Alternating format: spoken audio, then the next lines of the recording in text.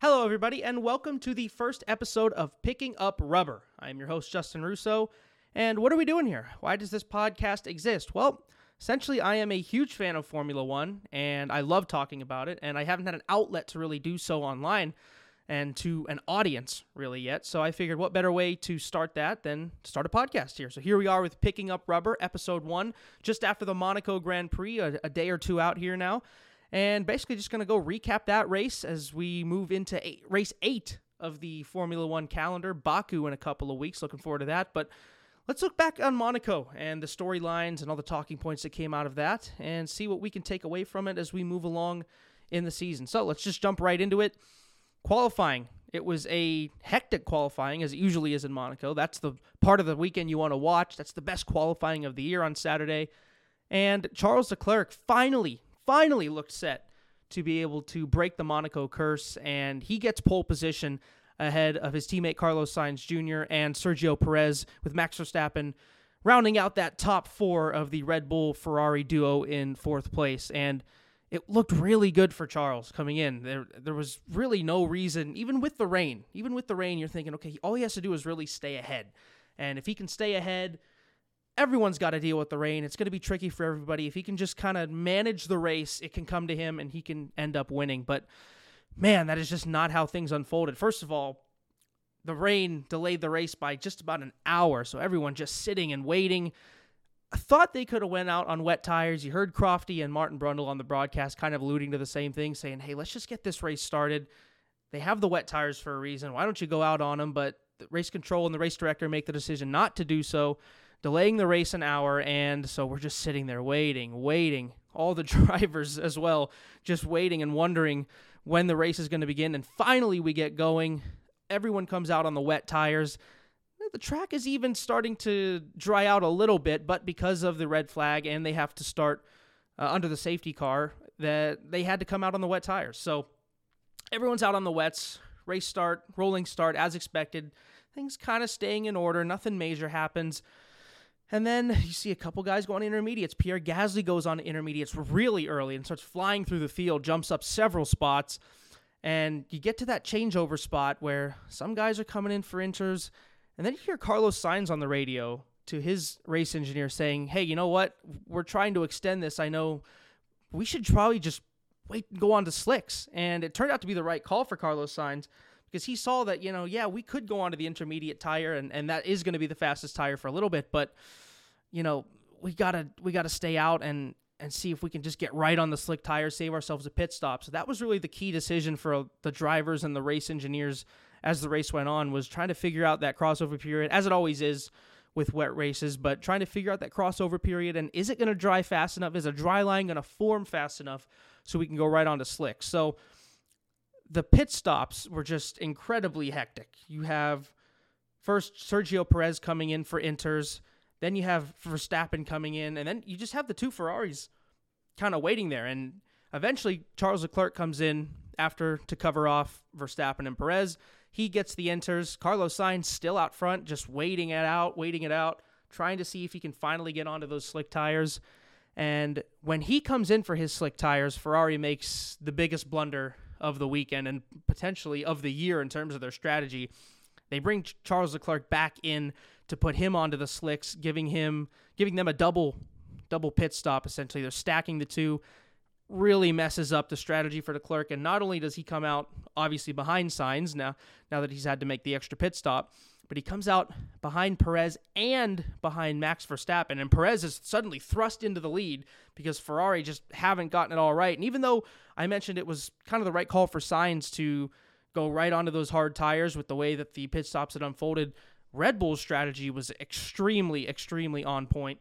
They went onto the inters first and then eventually moved on to the slicks. Perez came in much earlier than a lot of the other drivers did and was able to make those inters work and put in some good laps on him before he finally ended up going onto the slick tires. And, man, Red Bull just pulling a blinder on Ferrari, as was mentioned during the broadcast a lot, just completely out of nowhere. I mean, the only place to essentially pass in Monaco, unless you have a significant speed advantage, is those pit stops.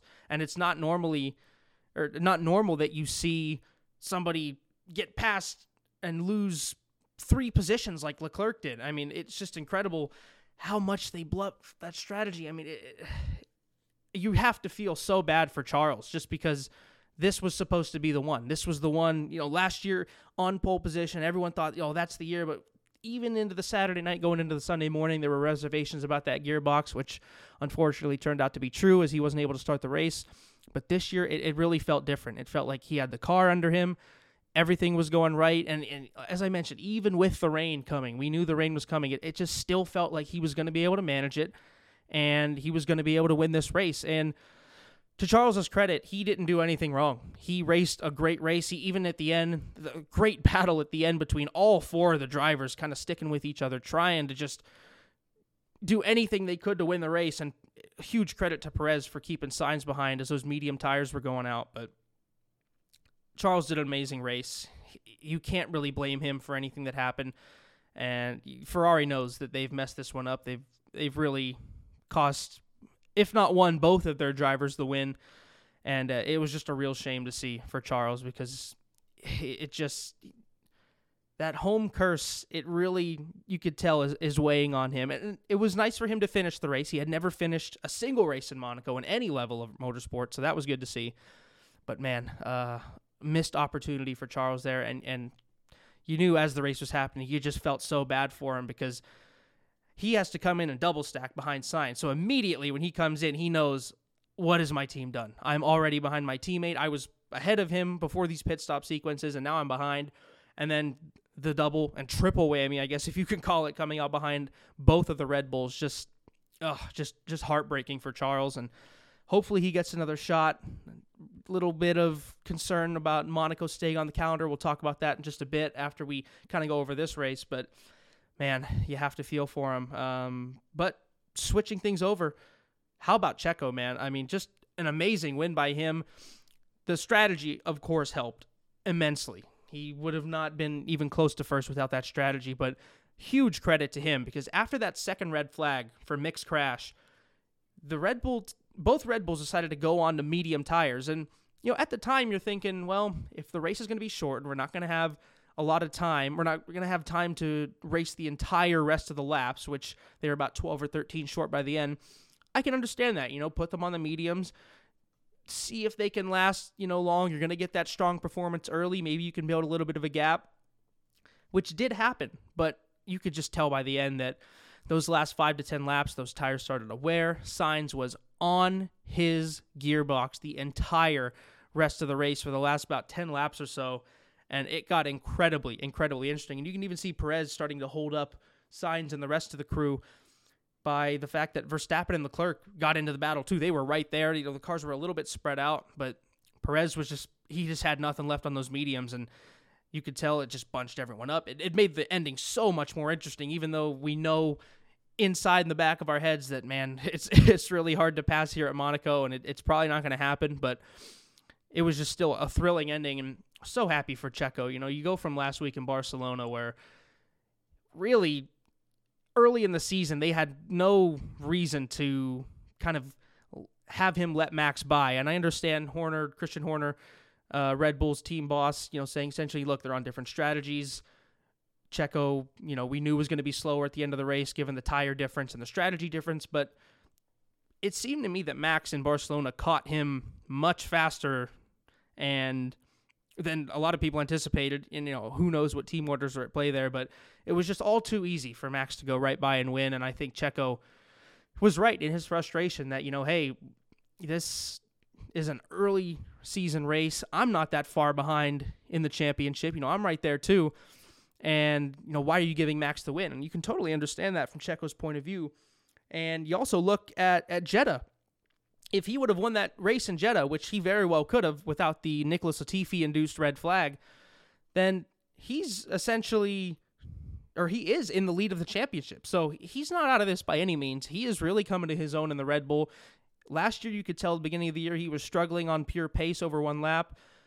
Kind of started the second half of last year, and now this year especially, getting on top of that one lap pace in qualifying, and he has been solid in the race most weekends, even dating back to last year. So really great to see for Checo. Awesome win for him. Third win in Formula One, second with Red Bull after Baku last year with Red Bull, and then 2020 insecure with Racing Point, coming from last to first. Another amazing victory for Checo. But he is really throwing a wrench into this title fight because he is right there with Leclerc and Verstappen, and it's going to be hard for Red Bull to sit down and do what they did last year in terms of saying, hey, Max Verstappen's our guy, Checo, you need to play wingman, because Checo's right there, and he has every right to say right back to them, no, this is my championship to fight for too. And I hope he does, and I hope he does stay in that fight just to make it more interesting, because you figure the Ferraris aren't going anywhere. Mercedes still kind of lingering in the back. We'll talk about them in a minute too. But it would just be nice to have another element in there. For the past few years, we've had Bottas in Mercedes kind of challenging Hamilton, but it always fades off. It always, he'll hang around for the first half of the year and maybe even by the summer break, and then it just fades off to the point where it's Lewis's championship for the last several races, and kind of it doesn't make things that interesting. I mean, that's what we want, is interest. We want what we had last year with Verstappen and Hamilton going down to the wire. So the more the merrier in terms of the championship fight. Great for Perez, and there was a moment in the kind of cool down area as he and Christian Horner were walking up to the podium where what appeared to be caught on the audio was that he was telling Christian Horner, hey, maybe I signed a little too early. So could be a nod at a contract extension for Perez, and he kind of tried to play it off in the post-race media pen, but maybe a little unsuccessfully. So look for that coming as the silly season is already getting closer and closer here in F1, where a lot of futures are up for grabs. Some seats might be shifting positions, some drivers in and out. So good for Checo, though. If he does indeed get that extension, it is well-deserved. Really night and day between him and those other Red Bull second drivers and, Albon and Gasly and everyone they've put in that seat that just haven't been able to perform. And it's excellent to see, because ever since Ricciardo left, they have been struggling to find a wingman for Verstappen, and they finally have it now. They finally have two drivers that can help them in both championships, and it's just it's great to see. So super happy for Checo with his third win, and now he gets to go to Baku and defend his 2021 Azerbaijan victory. So that is going to be really interesting to see the battle between him and Max there and the rest of the group. And really looking forward to that one. Then moving on past the top four now, past the Red Bulls and Ferraris. Let's look at the drivers that finished 5th and 6th. George Russell in 5th, Lando Norris in 6th. And what more can you say about both of these drivers? We'll start with George Russell, Mr. Consistency. It's been the story of the season. Top 5 in every single race this season. Couple podiums to his name. It is really incredible given where Mercedes have looked at times and how poor they have been on pace, how George Russell continues to put that car in the top 5. And there were reservations when the move was made. All the talk about, Bottas might not be the best driver that they could get in the seat, but it's harmonious at Mercedes. Why do you change after 8 years? You've won the Constructors' Championship. He does enough to get you the championship, and you still have your main driver in Lewis Hamilton, who's going to go out there and win the Drivers' Championship and just take it by force. Well, now you have George Russell, and people are considering, how is he going to perform in the Mercedes? Williams, it's a different beast down there. Was he just beating up on a bad teammate in what first year turned out to be Robert Kubica and then Nicholas Latifi the past two? But no, not at all. I mean, George Russell has been incredible for Mercedes. The guy just shows up every single week. I mean, even you look at Imola too, with Lewis Hamilton struggling out of the points and ending up finishing 10th. George Russell still in the top 5, just consistently outperforming Lewis Hamilton. And ironically, kind of what Lewis Hamilton did to Fernando Alonso. Maybe not to the same degree, but in 2007, when Lewis gets into Formula One, just consistently putting in solid performances. And if there isn't some, infighting with the team, could potentially have won the championship in his first year. So Russell just really having an excellent year, confirming the decision made by Toto Wolff and Mercedes to put him in that seat. And you hope that they can figure out their issues. It seems like they're more so on top of their porpoising now. They've got to figure out some of the other stuff with that car. And, the straight line speed, we saw Lewis Hamilton was actually top of the speed trap in Barcelona. So if they can get the straight line speed that they were lacking earlier in the season, reduce the drag. We already know they have those zero concept side pods that should reduce drag and make them faster down the straightaways. It's going to be really interesting to see if they can hop into the fight. And Russell has done a great job of just kind of picking up whatever he can. He's picking up the scraps. He's doing whatever he can, and he is hanging around. He's hanging around in this title fight, and should Mercedes give him a car and put together a car that is worthy of race wins week in and week out, he's going to be right there. He has 84 points right now, a point ahead of Carlos Sainz, might I add. And obviously Carlos has had his own issues, but in a much better car. Carlos Sainz a point behind George Russell in the championship, who currently sits fourth, with Max Verstappen at 125. So still a little ways behind, but it's a long, long season. And I think George Russell could really make some noise if Mercedes themselves can make some noise there coming down to the end of the season. And then, again, 6th place, Lando Norris. I mean, what do you say about this guy? I mean, just continues, again, kind of just like George, just picking up the pieces wherever he can. You look at Bahrain, not in the points after the terrible first weekend by McLaren, but after that, I mean, finishes 7th, finishes 5th, gets the podium in Imola, has the crash with Pierre Gasly in Miami, not great there, but then 8th and then 6th here in Monaco, just really doing the best that he can. 7th in the World Championship in what is the 4th or 5th best car in Formula One right now. So 48 points, only 2 behind Lewis Hamilton, 8 ahead of Valtteri Bottas, who's right behind him.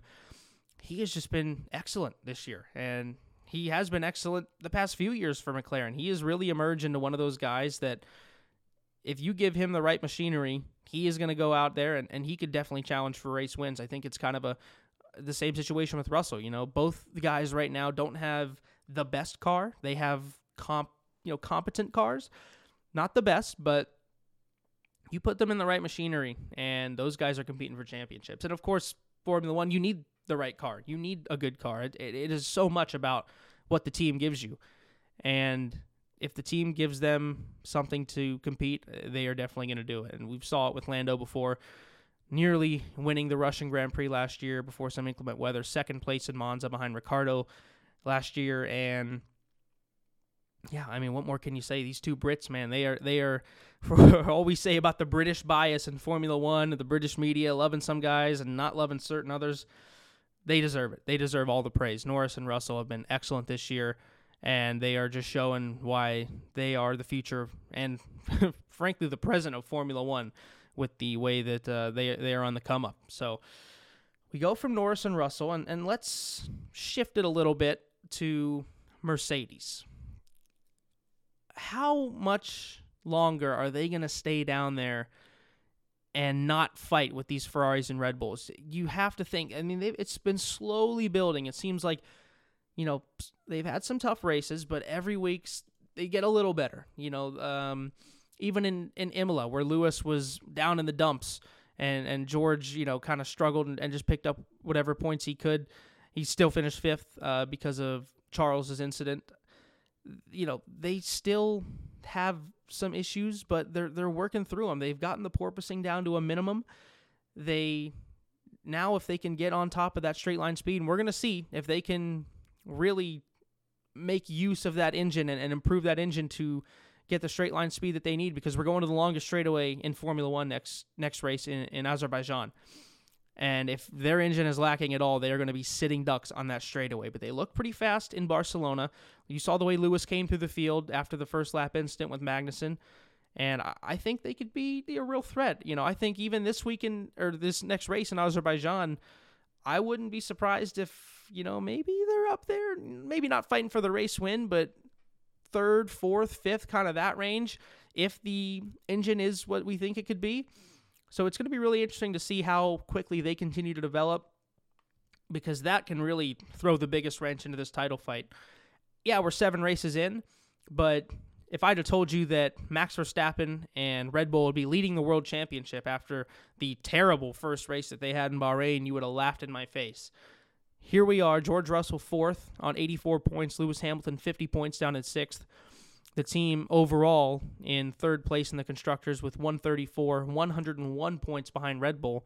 It's a large margin. Yeah, it's a big margin, but we've got a lot of racing to go, and it's going to be real exciting to see if Mercedes can get into that championship fight. And that was the dream, right? That was the dream with these new regulations, is let's have more than 1 or maybe 2 teams that can fight for a championship. We want to have every week, 3-4 teams battling for race wins and just kind of being on the edge of your seat, similar to what we see in other motorsports, in IndyCar, in NASCAR, where anyone can win on any given week. And it's really, and of course you don't want to go to a spec series like IndyCar, but the drivers matter a lot more. And if we can at least get to a point where we're equal, a little more equal in Formula One, doesn't have to be the same cars. I don't want a spec series. I don't think a lot of people want that. You want to see the ways that these teams come up with solutions to problems with downforce and grip and just trying to make the cars work. You want to see that ingenuity, that engineering prowess that these teams have. That's what makes it fun. But we want more teams in the fight. And if we can get more teams, that's great. If we can get Mercedes up there fighting consistently like they have been for 8 years, if any team's going to figure it out, it's going to be them. They've had 8 consecutive years of dominance. They know exactly how to do this. They're not new to this. If they can figure it out, it's going to make for a much more fun season. I don't think that's any hot take right there, obviously, but going to be real fun to see how they go out in Baku. That long straight is going to be really telling. I mean, that you cannot hide on that straight. Even we saw last year, Lewis Hamilton overtook Charles Leclerc, lap 2, I believe. No DRS, just straight up power because the straight's so long.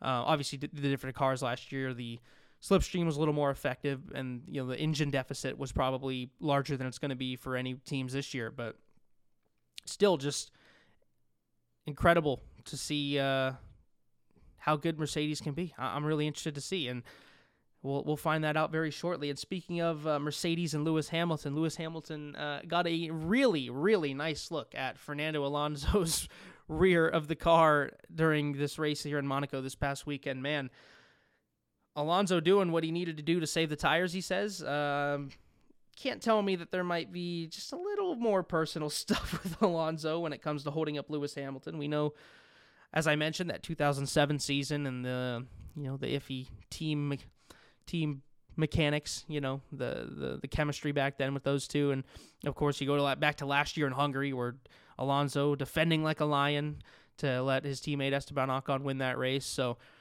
yeah, Alonso just said he was holding up for about 15 laps and then really unleashed the pace for the last 15 laps once he knew Ocon had the penalty and had to get the extra pace to move 5 seconds ahead of the guys behind.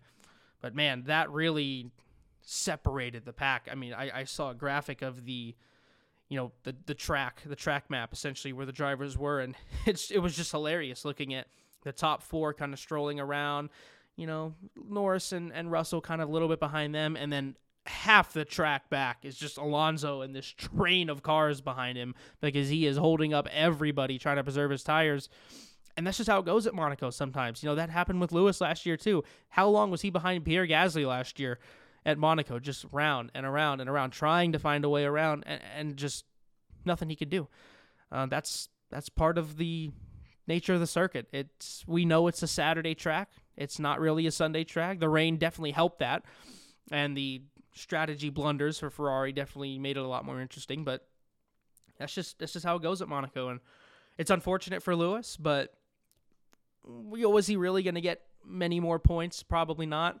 Could have gotten past Alonso, maybe Norris, but even then, I'm not so sure.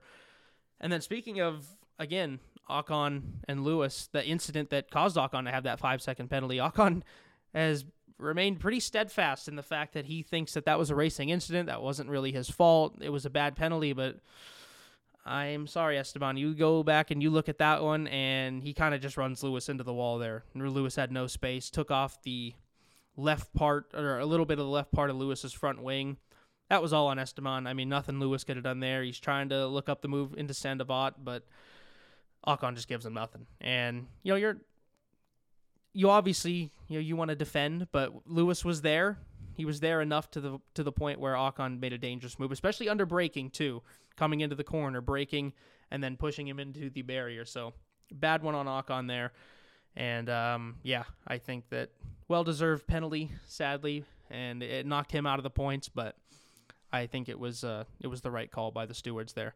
So moving on from kind of the general race of Monaco, we got to talk about some of these drivers that have been struggling to get on top of things. And there's two two drivers and one team in general that I want to talk about. First of all, Daniel Ricciardo. Man, I mean, look, you're not going to find a bigger Daniel Ricciardo fan than I am. I love the guy. He's my favorite driver.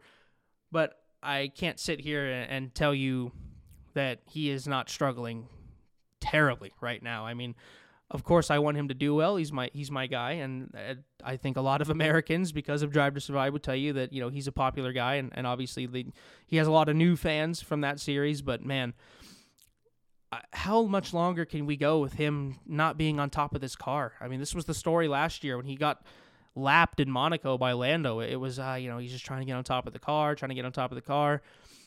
He just couldn't put anything together. And then Monza comes, wins the race. He's on top of the world.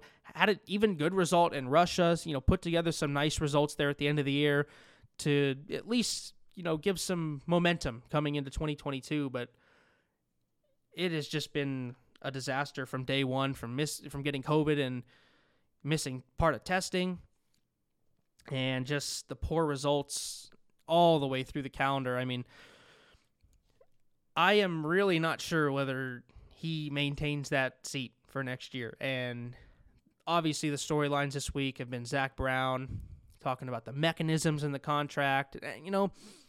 He did kind of point to saying, it's, whatever Daniel wants to do. And that was an interesting point for me because obviously they have faith in him to put things together. They didn't sign him to be a second guy to Lando. They signed him to compete with Lando, to beat Lando, to win races, and he's done that for them.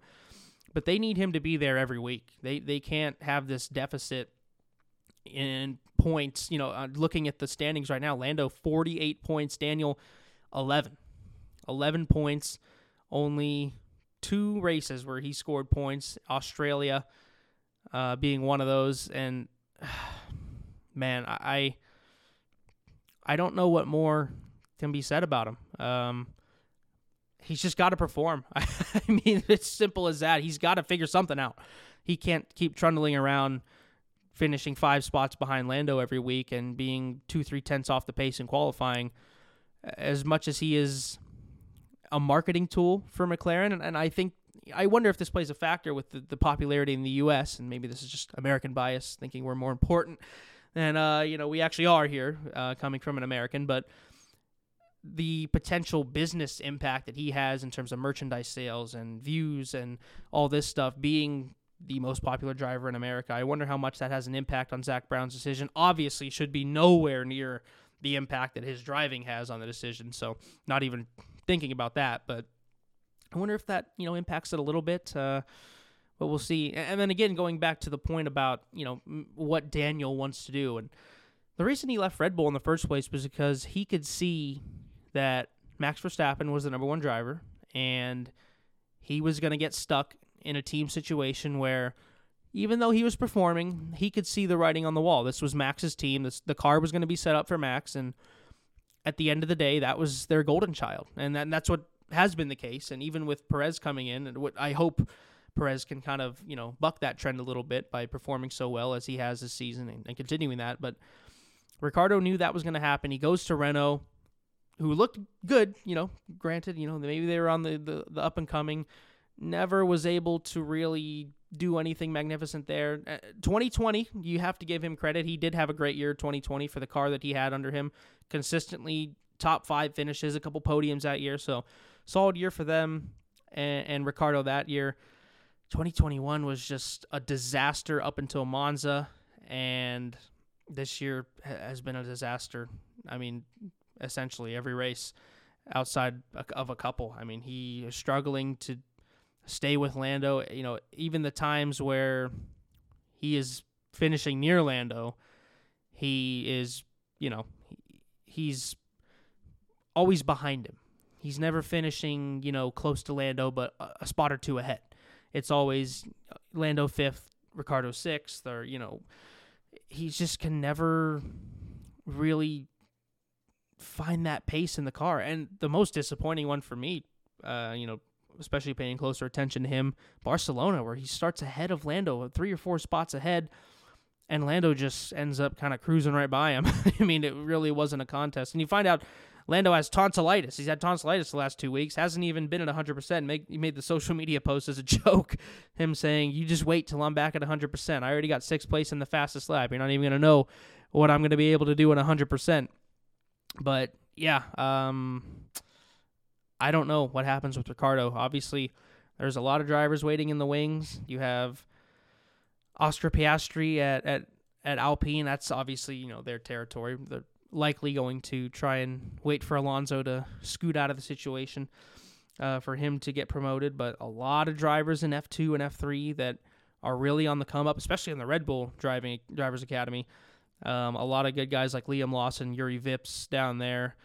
And kind of the wild card, I'd say, Colton Herta, American guy. Zach Brown, obviously an American, 3 races over here in the States now. You wonder if Colton gets a shot at F1.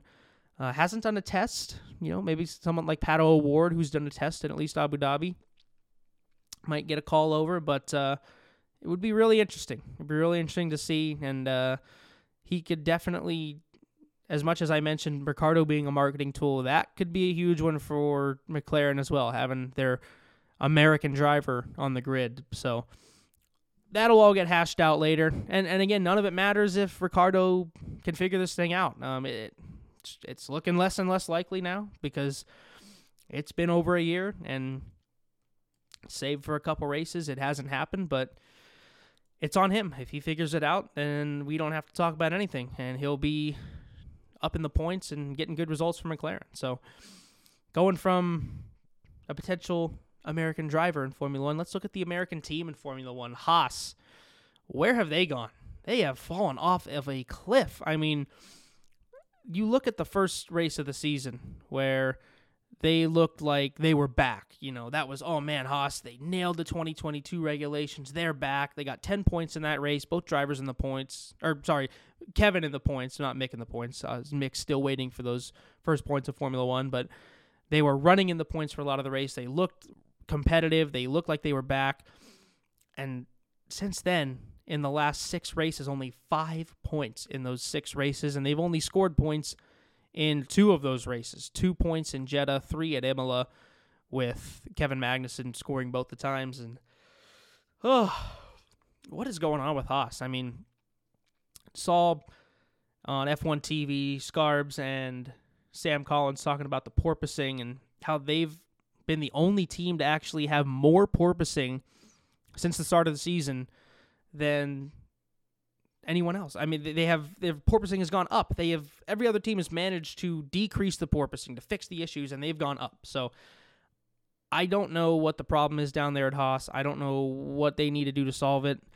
And as we speak about Daniel Ricciardo struggling, look, I don't know if there's anyone that doesn't like Mick Schumacher. He seems to be one of the most likable guys in the sport, but he has got to start performing too. It's starting to look like now that he was just beating up on a very, very bad teammate last year in Nikita Mazepin, and he's come close to points this year. He's had some good results, but the big crash, and thankfully he's okay because that was a really nasty crash, the car separating from itself in Monaco this past weekend. Thankfully he's okay, but another mistake in the race, another crash. He's costing this team a lot of money. He is crashing this car a lot, and he has been the past couple of years. Now with the cost cap, it's got to be putting Haas in quite the predicament here. When you crash the car once every 1 or 2 races, it's not great. That goes without saying. I'm not saying anything revolutionary there, but he's got to figure things out too. I mean, I think the pressure's probably getting to him a little bit, seeing Kevin Magnussen come back right away and score points after a year out of the sport and kind of being right on top of things. Mick's he's got to step it up. He's been there at times. He's been running in the points. Various things have knocked him out, strategies, crashes, whatever it may be. But that's another guy that's got to start performing. He's got to step things up in a major way if he wants to keep that seat, because you don't know how much is Haas looking for a pay driver at this point? I don't think they really are after Mazepin. We'll see.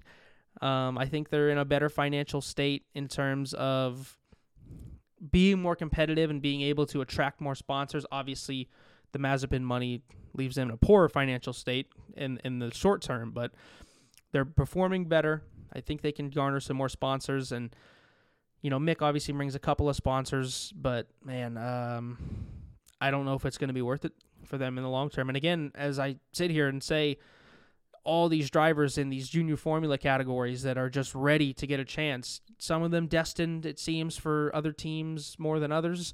Guys like Teo Porcher maybe looking at that Alfa Romeo seat, Vips, Lawson, Daruvula, looking towards those Red Bull seats, like the AlphaTauri seats. But yeah, I don't know how much longer we can take Mick Schumacher not performing as well as he should be.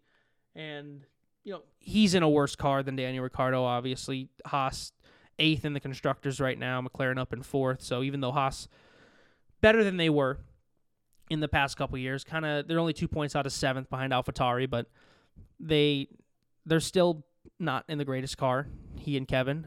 But Kevin has been consistently outperforming him on Saturdays and Sundays, and it's getting to the point where how much longer can we take this?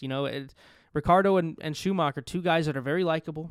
Everyone, most people at least, want them to succeed, and they just can't put it together. And it sucks to see, because those are guys that you want to win. They're great guys, at least on from what everyone can see. They're great guys. Everyone seems to love them in the paddock, and it's just not coming together for them. So hopefully, for their sakes, they can both get it going and save their own seats in Formula One. But yeah, let's move on to the last point here that I wanted to talk about, and that's the future of Monaco on the calendar. And it is hard to imagine a Formula One season without Monaco on the calendar. Obviously, 2020 with the pandemic, that's a special circumstance, but it's hard to imagine it being gone. Yes, this Sunday it's not great. The racing's not that amazing. We all know that. It's hard to pass. These cars are too wide because they have to be, because of safety concerns and the way that we're trying to make Formula One safer. It's going to be incredibly hard to pass on any Sunday, but the spectacle of it all, the Saturday qualifying is just unreal, knowing that they're on the edge, so close to the wall. I mean, it's an iconic race on the marina with all the yachts, and it's just, I think as an American, as a NASCAR fan, that it's like taking the Daytona 500 away. I mean, that you don't even have a NASCAR season. What are you even racing for at that point? You have no Daytona 500. That's the one that they want to win. That's the granddaddy of them all. And taking off Monaco, I know there's a lot of politics involved. There's a lot of money involved. The TV direction being one of the big issues. Obviously, nobody likes the TV direction. Insert the Lance Stroll meme here from 2021, but the TV direction, the conflicting sponsorships, I was reading about with Tag Heuer being a local sponsor in Monaco, Rolex being an F1 sponsor overall, kind of competing there.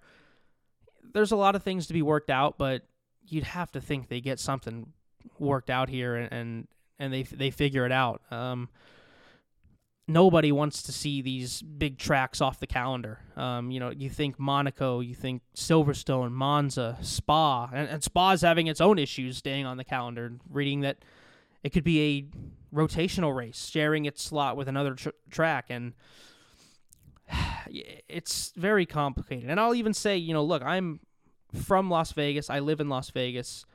Nobody was more excited than me when the Las Vegas race was announced. I mean, the Formula One coming to my city and racing on the Strip was like a dream come true for me. It was awesome. I am so excited to go. I cannot wait for that race. We're still 17, 18 months out from that race. I am pumped to go to that race. But when I start thinking, okay, we're replacing Spa for Vegas, man, there are so many other tracks that you'd think of before you even get to Spa. Spa should be one of the last tracks you get to. And, I saw France was on its way out as well. And, that probably not going to be missed by too many people at the very least.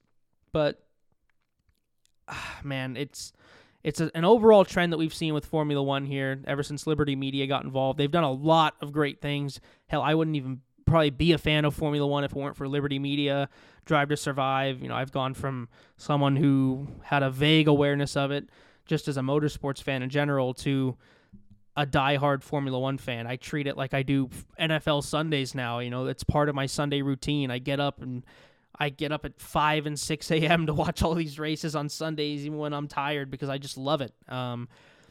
But the overall trend that we're going towards of these street tracks and these, American tracks that are just kind of put up in parking lots like we saw in Miami. And I thought the Miami race was cool. Obviously, the track isn't the best, so I thought the spectacle was pretty good. But, yeah, remains to be seen.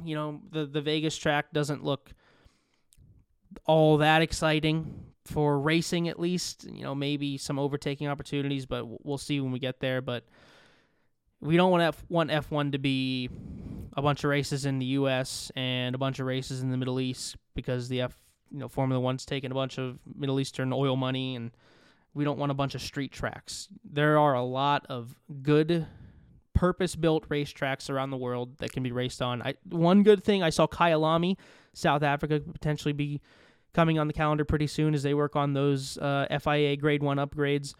That would be a fun track. I mean, it's a world championship. You'd think you have to have a race in Africa at some point, and that would be awesome to get back there to Africa. But street tracks should be special events. They shouldn't be the norm. They should, nobody wants 10 street tracks on the calendar. It takes away the allure of them. It's fun when you have all these tracks and you say, okay, yeah, we'll go to Monaco and Baku and maybe, Singapore. We'll have 2 or 3 a year that are kind of special and, with a 20-plus race calendar. But, hopefully we can save Monaco, we can save Spa, we can save a lot of these tracks that everyone loves. There's no reason to take them away. It would be a real shame. And say what you will about the racing, but Monaco's iconic. You can't take it away. I mean, there's been gripes about racing at other tracks, and it's something like NASCAR. You look at restrictor plate racing and all this stuff, and the gripes sometimes about that, but you can't take it away. It's got to stay there, and it is Formula One. You think Formula One, you think Monaco, you think Ferrari. It's like Ferrari leaving the sport. There are certain things that you associate with Formula One that they have to be there. They quite simply have to be there, and I really hope that it's there for many years to come. And I know one man that is really hoping that it stays there is Charles Leclerc, as he still looks to find that elusive Monaco victory. Man, I hope he gets another shot at that, because the way Ferrari's looking, I think he's going to get another shot at it, and I really hope that one day we can see him on the top step of the podium there in Monaco. So with that, I think that'll wrap up here. We're coming on about 45 minutes here. Wrap up the race review of the Monaco Grand Prix this year. Next race, looking ahead to Baku, Azerbaijan. That one is setting up to be a pretty good race. The top 2 teams obviously going to be in the fight. See if Mercedes can sneak their way into that fight. That long straightaway, it's going to be really interesting to see how these cars can pass on that straightaway. Obviously, the slipstream, less of an effect this year due to the ground effect type downforce. But, it's going to be real fun to see those cars go around there. It produced an incredible race last year, probably one of the best races that I've ever watched. And it's had some pretty good races in the past, too. You think even 2018 with the Ricciardo and Verstappen incident, and 2017 with the Vettel-Hamilton incident. There's just been so many classic moments at Baku over the years that have been so fun to watch, and, I hope it delivers again. So with that, I'm Justin Russo. This has been Picking Up Rubber, Episode 1. Hopefully a lot more to come. There will be a lot more to come. Not hopefully. A lot more good stuff to come. We'll be back next week for likely a Azerbaijan race preview. So we'll see you then. Thanks for listening.